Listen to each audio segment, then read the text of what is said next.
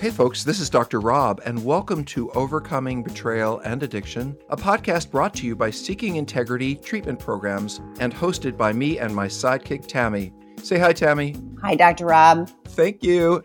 Our show provides useful answers to your most asked questions about cheating, betrayal, and addiction. Let's get started. I was wondering if you could talk about how sex addiction harms the entire family and how it affects other aspects of their lives. Thank you, and thanks to Tammy for her endless patience with my emails. You're welcome. Well, I don't know how Tammy would put this. I think, again, this comes up often when I do these consultations and in treatment so this is the example that I have. There may be others. I will often ask someone who is a sex addict in a partner relationship where they have kids. I'll say, do you think you've been a good parent? And they will say, oh, yes, I help them with their homework and I used to show up for games if they did. And the problem is that being a good parent is not simply about what you provide your children. It's also about what you provide your spouse. If I am someone who is raising two kids and I feel anxious and unheard and like I'm not sure what's going on and blamed for someone else's behavior, I can't be the best mom or dad I can be. So one of the direct ways I think it hurts families is that if you're not present and available and supportive of your partner, then they're not able to be the best parent that they can be. Not to mention the fact when there's tension in the home or they're arguing all the time or kids don't have good role models, all of that contributes. But I think the biggest sin, if you will, is not doing your job, which is to protect your family, everyone in the family. And that would be my thought. Tammy? I know. Well, it's like but it's addiction, whatever form it takes, affects the entire system. Like the person is not engaged in real. I mean, like you cannot live in integrity. You cannot be fully present. If you're at your kid's baseball game and you think you're a good dad because you're at the baseball game, but you're swiping and or thinking about, you're never really present. I mean, addiction in whatever form takes you away, gives you an escape outlet. So you aren't experiencing real emotions, real deep connection.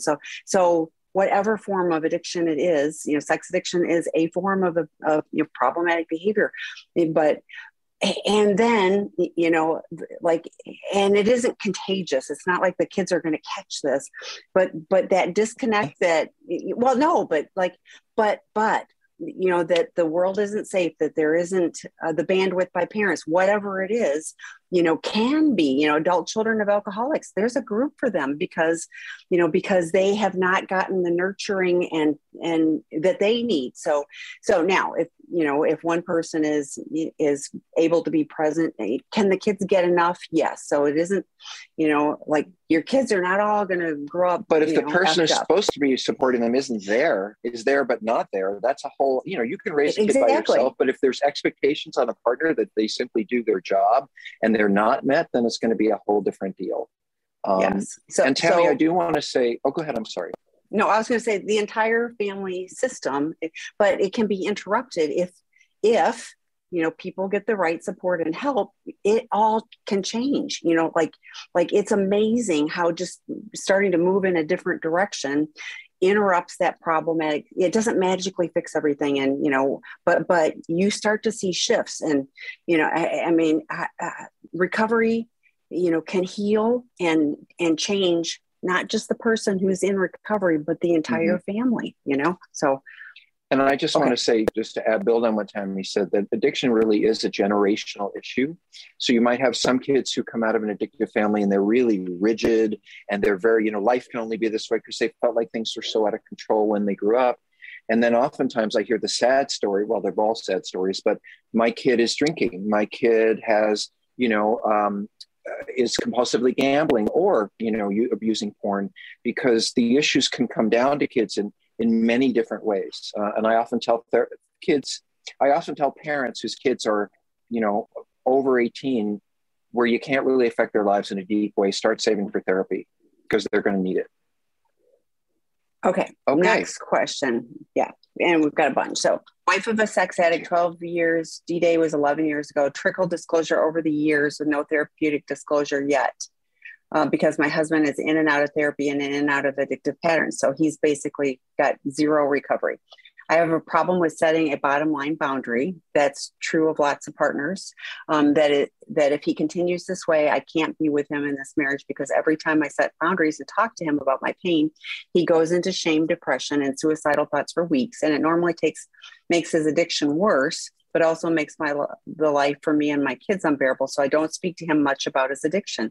How do I know the difference between manipulation of him not wanting me to bring this up, or if this is real, and how do I get past this? My CSAT says I'm sacrificing my life for him. The problem is I'm so scared of the outcome of this kind of conversations. He did have once that he was halfway out the window, and I told him, I will not go until he gets back inside. So I'm scared if he goes through with that. How do I, it's okay. I have deal with the fear? Yeah. Mm-hmm. You are being manipulated. Big capital M. I agree. Because, and here's why. I have lots of shame for my behavior, but why don't I feel ashamed when I'm seeing sex workers? Why don't I feel ashamed when I'm looking at porn every day? Why don't I feel ashamed when I went out during COVID and had sex with all these people and then went home to my family? That's where the shame lies. If you bring it up, all you're doing is reminding someone of what they already know. And besides, it's not fair for you to edit your feelings and the reality of what you're going through to make somebody else feel okay. Your job is to take care of you and your family. So, if it were me, I would set different boundaries. I don't think the boundaries you're setting are helpful, because this person knows how to manipulate you, obviously, because you're still questioning after a long time whether you have the right to say what you need to say. You are not responsible if your husband wants to jump out a window. That's up to him.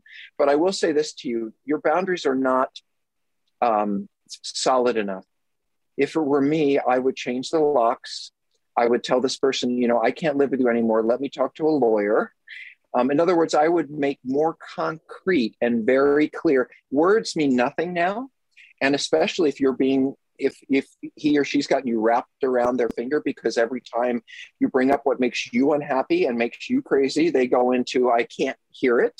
Again, if they can do what they do, then they can hear what you have to say. And if they can't hear what you have to say, then you need to take an action to protect yourself and your sanity, because this is awful. And by the way, you have a professional in your life who sounds like knows what they're doing, who said to you, you're sacrificing your life for this person. And by the way, if you have kids, they are watching this. They are watching your manipulation, your unhappiness, your hopelessness. They are living with that. And by the way, when dad gets depressed and ashamed and shuts down, your kids are watching that too. So if you can't protect yourself with more clear boundaries, if you are willing to sacrifice your life on the altar of someone else, at least protect your children. If you just look at it in terms of them, you understand that you need to take a more clear action than the one you're taking. So, Tammy? I go back to what Dr. Rob said at the very beginning. Nothing you can do or not do it affects him. I agree with Dr. Rob, 100% manipulation, because look what it does. It completely, you avoid those conversations that he doesn't want to have. And 11 years later, he hasn't done anything to make your household safe for you and for your children. So boundaries are for your safety. They're not punitive. They're not, to scold him. And if the absolute worst happens, like if he does choose to kill himself, it's his choice ultimately. And I hate that, but and it's horrible for your children, but it is never going to be your fault. He's got opportunities. You have a CSAT. I'm sure he's got access to, qualified help as well, choosing not to do it. So, and what better way to manipulate you than by saying, and by the way, I have clients who threaten suicide. I have clients who have done things to indicate they're suicidal. But let me tell you, as a whole, addicts are far too narcissistic and far too self-focused to ever truly hurt ourselves. I'm not tempting anyone to go do it. But let me just say this. And it can be absolutely true, you may be with someone who is so pained, so ashamed, so hopeless that they don't want to live when these things are brought up. That's what residential treatment is for. That's what we do this for. If someone is unable to hear, even hear, no less be responsible for their behavior, and they're putting it back on you as a threat to their being alive, then that person needs to be in a safer environment where they're being monitored and supported and peers in order to deal with this. And I have no problem taking someone into residential treatment who is suicidal or has great shame. That is the whole point of having a contained environment. And then you get to go to your therapy and work through your anger, your hurt, because what about your pain? And what do you have to keep stuffing that inside of you because you're worried about them? If you're worried about them, send them to us, and we'll be glad to have a contained environment for them to begin to look at their shame and their desire to not live. That's why we are here. Let's move on. Okay. Yeah, I'm working on it. So how does the IFS, so internal family systems model, benefit the sex addict? I'm having issues with coming to grips with accepting that the parts all have good intentions, meaning that it seems like IFS takes the addict away from owning their behavior. So I would not use IFS, internal family systems, at all, period, until someone was truly sober or working on it. There's only one form of therapy, research-based, that works with addicts. It is called cognitive behavioral therapy. That's what works. How do I know that? Because there is no research that tells us, and there's been plenty of research on addiction, there is no research that tells us that there is any other form, whether it's analysis or Jungian or IFS or any, that is effective in the treatment of addiction. Now, if somebody has underlying issues like trauma that they are unable to work through without acting out, then that's what residential treatment is for, people who are unable to gain sobriety on their own. But I want you to understand something about being a therapist. Our work, by its own nature, asking someone to examine themselves and look at their past, is going to raise anxiety. So any form of therapy you take on is going to make someone uncomfortable and anxious. That's the nature of therapy. When you bring things up, they're uncomfortable, people get anxious. If you're using a different model, that person, let me say it this way, if someone doesn't have the ability to put a foundation under their anxiety, their fears, their trauma, whatever, then they can't do that work until they have stability. How could I look at myself and my underlying issues and how the different parts of me relate to each other if I can't get sober? If I'm still doing the things that cause me to have shame, there's just not a place for this. Now, in addiction treatment, I might say, you got this little kid inside who's banging around and asking for attention, and you end up acting out over it. Yeah, I might use a piece of that toward addiction healing, but I would never take that on as a primary method when someone is really struggling with acting out. Either their trauma triggers them back into acting out, which means they need a more contained environment, or they're barking up the wrong tree. And so I do agree with your frustration. It's a very good form of therapy for a whole bunch of things, but not when you're dealing with addiction directly. Or early on, for the later work, it's like we have the attachment wounds and the inner child work. But people need to start with sex addiction 101, porn addiction 101, and then they can start doing some of those other things after they've got a foundation, on which to build. So it's the same as medical care. Next you don't. Yeah. Anyway, go ahead.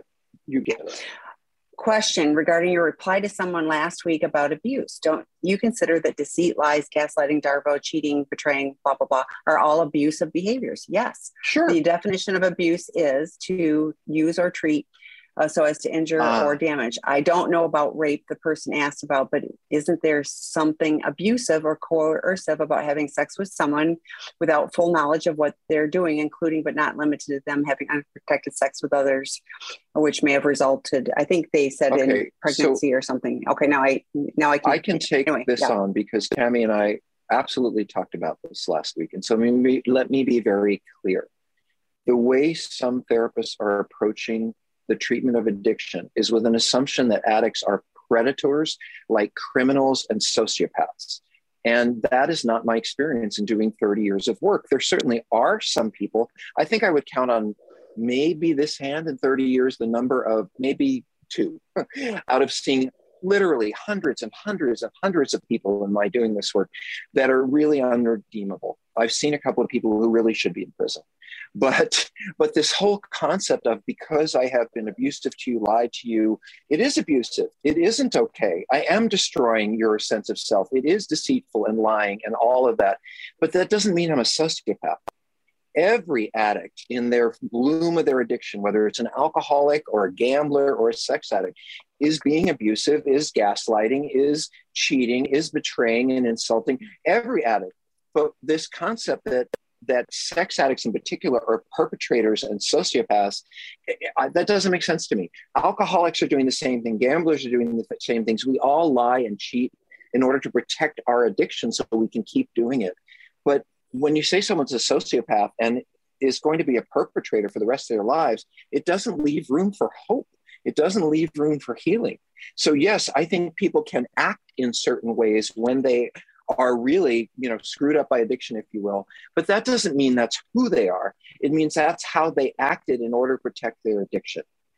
So no, I don't think any of those behaviors are okay. And I do think they're abusive, but I don't think that means that this person is anything until they've been evaluated and assessed and treated. And so I don't assume that A plus B equals C.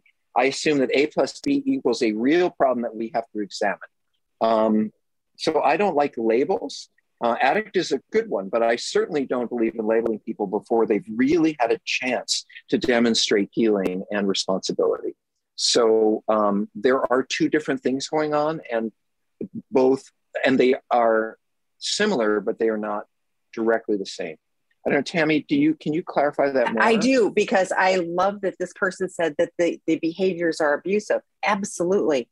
But to make it that person is abusive or is an abuser, that predatory, sociopath, whatever, those labels, because it feels like it comes then from a person is doing it intentionally with every. And I know to partners, it feels like they're doing it intentionally. And I agree with you that they are absolutely preserving their ability to act out because they don't know any other way. In their brokenness, the behaviors are absolutely abusive to themselves, to their relationship, to you, to everybody. And why it's so hurtful, and why it blows my mind that people sit on the fence about, getting help, like you can have life differently if you're willing, if you're willing to step into it. But taking the hope out of, because then if you're really an abuser, you are a sociopath, you're always going to be that. Now, maybe you can learn to do things differently, but it keeps that relationship, never as a partnership of working on healing together. So that's I want to add one thing tonight, which Sure. is, and I think Tammy would agree with this, that either end of the spectrum, if Yes. a therapist or a professional thinks, oh, it's no big deal, they're just whatever, or it's a marital problem, you work it out, they're not doing their job. And anyone who's at this end, which says a person is unredeemable and there'll always be a perpetrator, they're not doing their job. And I'll tell you that I'll just tell you very confidentially, it's not really confidential, I have trained every single one of those therapists who are out there saying this, extensively trained. And I will tell you, and without naming any names, that they're angry people. They are holding their own issues inside, and they are directing their own unhappiness onto the person who has the problem. And I don't think those people have done enough self-examination to provide the kind of treatment that's required in this circumstance. You have to know yourself. You have a therapist who hasn't done a lot of work on themselves, they're going to play that out with their clients. And that's most often what I see when they really go after these people as being unredeemable. I just don't believe it in most cases. No, we've seen too many hopeful cases. Can I run to the restroom Yes. real quick? I'm a little older but I'll be right back. Would you please mute? Yeah. Okay. Yes, I'll mute. Thank you. My wife seems to want perfection from me in my recovery. How is that possible when I'm far from perfect? It isn't possible. We're all humans. We're not perfect in any way, shape, or form. Hopefully, as part of your recovery process, you are working the 12 steps, which gives you a means. 1 through 9 is cleaning up the wreckage of our past. 10, 11, 12 is taking care of the daily stuff. So, if every day I'm doing my 10th step and I'm taking my evaluation, I have the opportunity to make amends wherever I need to. But, I've been doing this a while. I'm sure as heck not perfect. Now, do I do my recovery perfectly? on one aspect, yes. The alcohol and drugs, absolutely. The eating disorder, that was more of a challenge. And are there days I eat better than other days? Yes. Now, do I go into full blown, whatever? But, so it's completely different. But to expect perfection, and I think it would be interesting to have the conversation, like not in a heated way, but to have a conversation, of, and tell me what you're looking for, and tell me where that's coming from, because I am confident that there's fear from her. Can I really trust that you're doing what you need to do to keep us safe? So what is it that you can do, rather than, then she wants perfection and I can't do that, and either throwing in the towel or getting angry at her, having the dialogue of, how can I support you? What is it that you're looking for from me? How can I show accountability? I'm human. I'm not going to be perfect. And there's not one thing that we as humans do that is completely perfect, but how can I do the best I can? I love that our program is called Seeking Integrity. We seek integrity. We don't ever achieve 100% perfection and integrity, on this planet. So what do we do on a daily basis is work towards that, clean up, when we need to, and continue to learn and grow. So hopefully that's helpful. What are your thoughts? Well, I wrote a whole book about this called Out of the Doghouse, a relationship saving guide for men caught cheating. I do think, and we teach a course in it, and I think, and let me put it this way, a couple of things. Number one, I completely understand that as a spouse, once I get sober and I seem to be on the path, what you expect is now I'm going to be more relational, more engaged. I'm going to be compassionate. I'm going to have empathy. I'm going to be the person you wanted me to be. And the answer is, an asshole is an asshole. A sober asshole is a sober asshole. Excuse me, Tammy. I need to learn a lot of skills in order to be emotionally available to you, and sometimes even not dismissive. My acting out was the leading way in which I avoided reality. But now that I'm in reality, as much as you deserve it and as much as you should have it, that doesn't mean I know how to treat you with compassion and kindness. You deserve it, but I'm just barely struggling with being a decent human being and telling the truth. It could be a while, a year or more before in therapy, in 12-step program, as Tammy said, before I become a better person. The reason I wrote Out of the Doghouse was because I have never met a man yet who understands how to even begin to heal a cheating relationship with a woman, especially because he doesn't understand what she's going through. So there is a course, there are books. It's not going to solve the problem, but he or she really needs to understand what the problem is. And as Tammy said, a lot of us don't even know what it is you want. And then when we do, we don't know how to give it. So we feel like we have to be perfect because now we feel like you do deserve all the things that we should give you, but we don't know how. And so we kind of dismiss it. So yes, partners want perfection. No, you will never be perfect, but you can be more compassionate, more engaged, more empathic, so that your partner feels like you're on the right road. And I can tell you one evening of the right words and the right exchange will reduce a lot of that person's desire for you to be perfect, because they will feel like there is progress. You may have some work to do on becoming more empathic and more respectful. That you can learn. We teach it. I wrote about it. Feel free. Thank you for listening to this episode of Overcoming Betrayal and Addiction. If our words have led you to seek help, please reach out. You can always find us at www.seekingintegrity.com.